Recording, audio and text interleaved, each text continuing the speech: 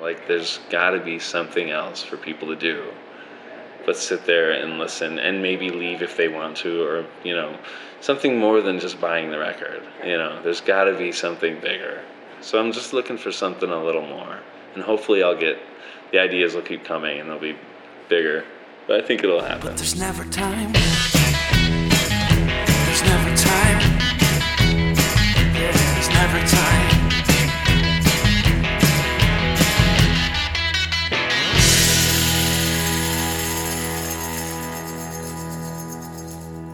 Hey, this is Brian from Hate Your Answering Machine. Today I have sort of a special presentation, if you will. It's something a little different for you guys. It was an interview I recorded a little while back with a local folk singer from Ypsilanti. Here, I'll let Matt introduce himself. My name's Matt Jones. Is it on? Okay, my name's Matt Jones, and I'm a songwriter, band leader, and I have a new record coming out called Half Poison, Half Pure on March 1st. What else? Oh, I should say that the interview was recorded at Cafe Ollie in Depot Town, Ypsi, so sorry for the background noise. At this point in the interview, Matt was remembering growing up in his very musical household and when music started becoming the thing for him. But yeah, there's definitely a history. There was nothing else to do in my house, and I got obsessed with it. I got obsessed with ragtime music. I think just because you can kind of hear the history in it. You can hear the old vibe that it has, and it's kind of haunting. And the melodies are ridiculous. I'm all about the melody in my own music. Like, there's got to be a strong melody, or else the song sucks. Right. If it's a good vocal melody, if it's a good instrument, like a different instrument playing it, then the song is sold on me. But if that's not there, I got nothing to hang on to, And the ragtime melodies are just so playful and so kind of based in folk music, and it is its own thing, and I like that a lot. Yeah, it's easy to look back at it and think it's kind of weird. I want people to think I'm weird like that. You do? Why do you say that? Just because I can't.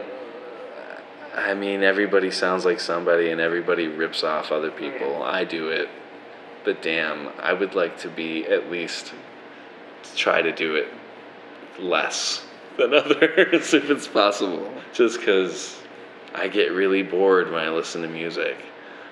When I hear the same things. When I hear the same tone of voice. Like when I hear the same instrumentation, that's one reason why the record scared me, is it was 2 electric guitars, a bass, drum kit, and a couple of singers, and that just scares the shit out of me, because I look down the hall and there's another band like that, and I'm like, fuck. But I think we put enough of a twist on it. I tried to anyway. I don't know, just being in the same box with anybody else it just scares the hell out of me. I'd rather.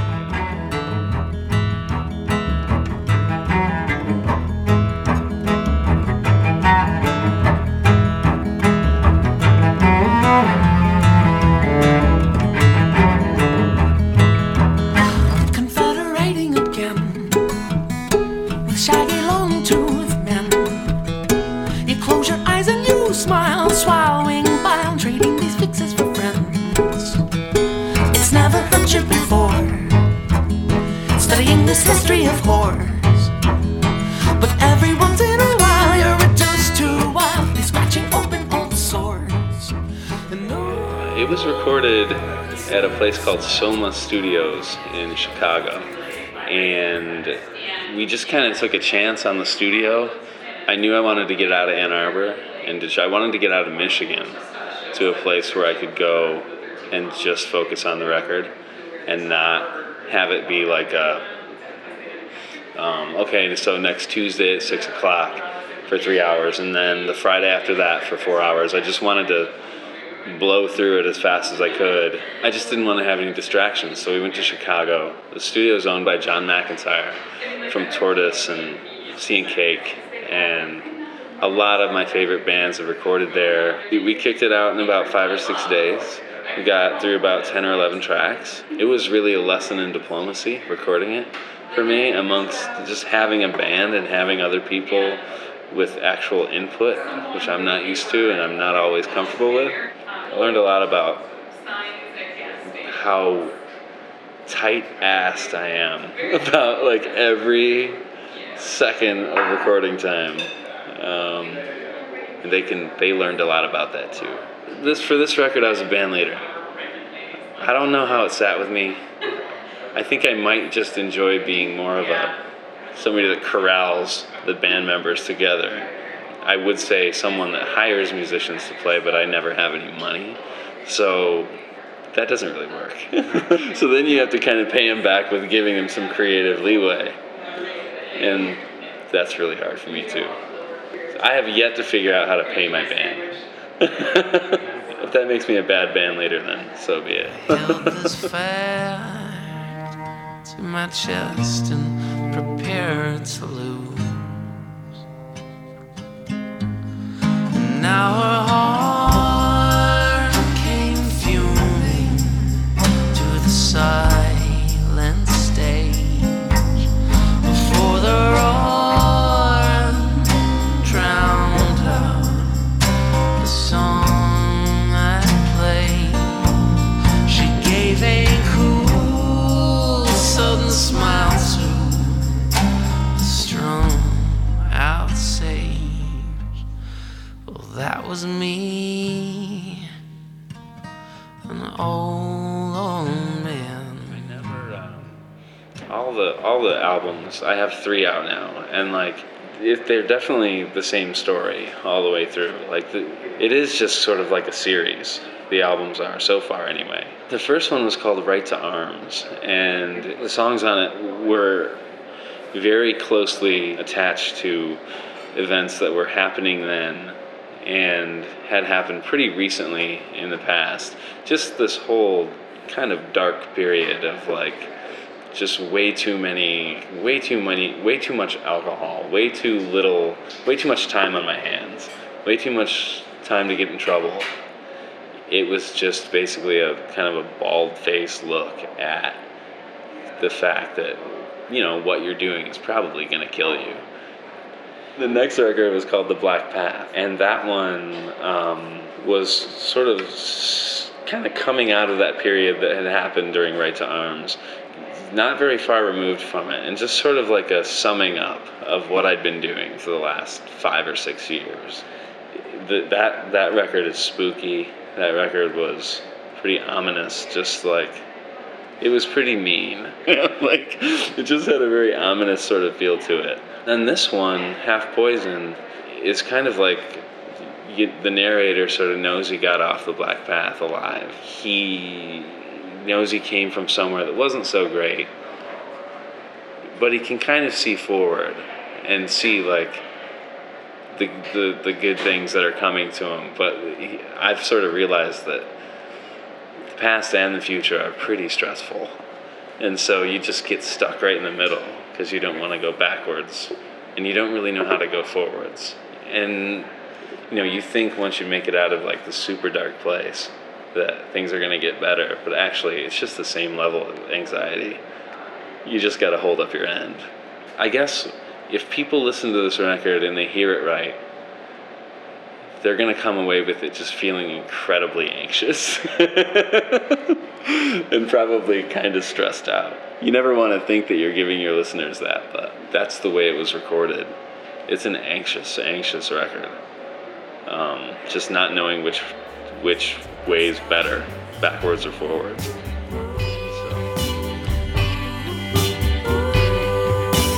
Once remorseful, now unsteady, revelations hyped and heady.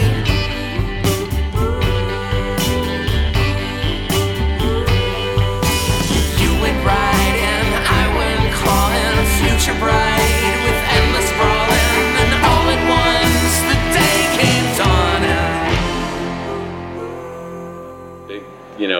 If I'm super anxious about something for a while and then I'm in a big crowd, I'll just lose my shit. It's just like that. And I know it's going to happen. I'm like, get me out of here. Even if it's at a show or something, I'm like on stage a couple times, I'm just like, I've been like, oh my god, like I can't keep grasp on myself. So yeah, I'm a pretty anxious person, pretty tightly wound. But at the same time though, I've definitely developed like a shield, you know. Most people when they hear that, they're gonna be like, he's not anxious, he seems super laid back. No way, man, I go home and punch walls. That's see, like, even talking about some of this stuff is just kind of weird because, like, recently, after I made this one, I was like, Jesus, man, like, I need to stop writing songs about my own stupid ass problems. You know, like feeling like good or bad or like, I was just sitting in my house one day and I'm listening to the record and I was like, man, it sounds great. And I really like the songs. And I can't believe this, I'm actually dissing on the record that's coming out, but I'm going to diss on it.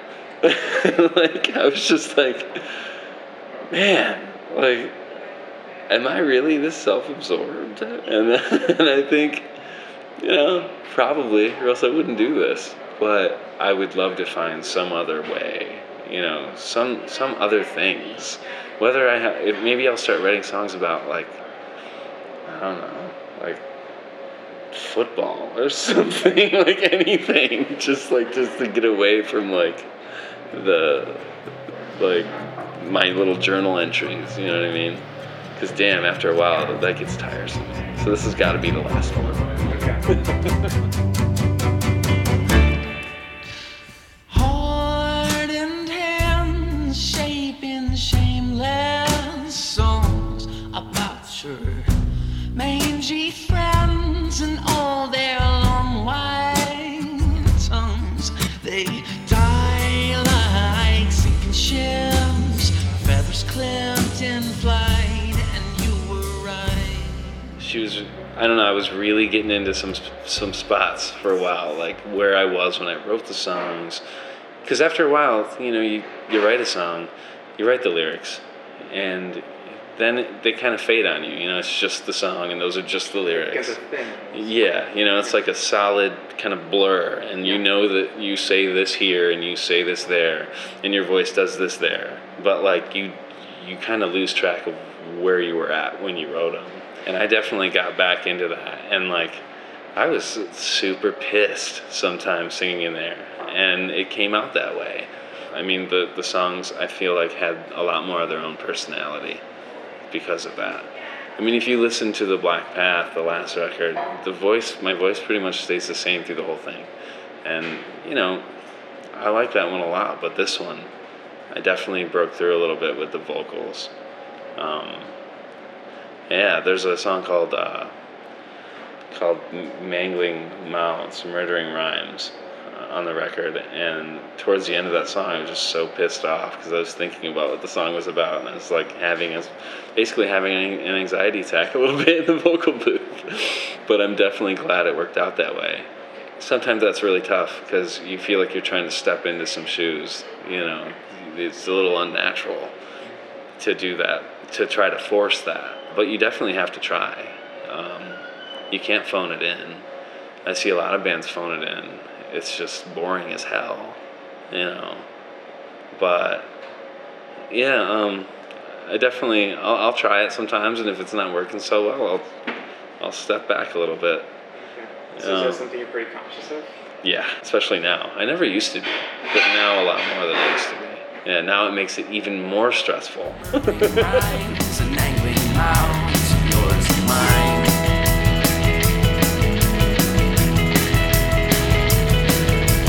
Hope resembles guilt, that's how I'm built. I'm bigger man, I'm bigger still.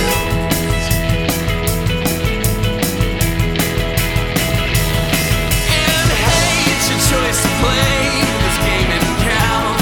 Big on stunts, not much to say. Like I said, like with a lot of projects, bands just put them out, and the record is what it is what they wanted it to be, or something different, but it is what it is. It's solid.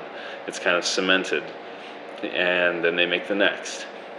With this one, it's going to keep changing for me. Every time I hear the songs, I'm going to feel a little bit, hopefully a little bit better about them, you know, because it's not perfect, and I've always been such a perfectionist to just sit and wait.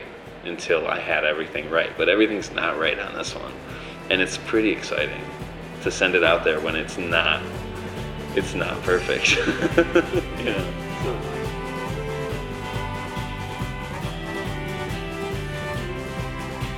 Special thanks to Matt. You can find his newest album, Half Poison, Half Pure, on his Bandcamp page, or catch one of his live shows coming up this spring. Thanks for listening.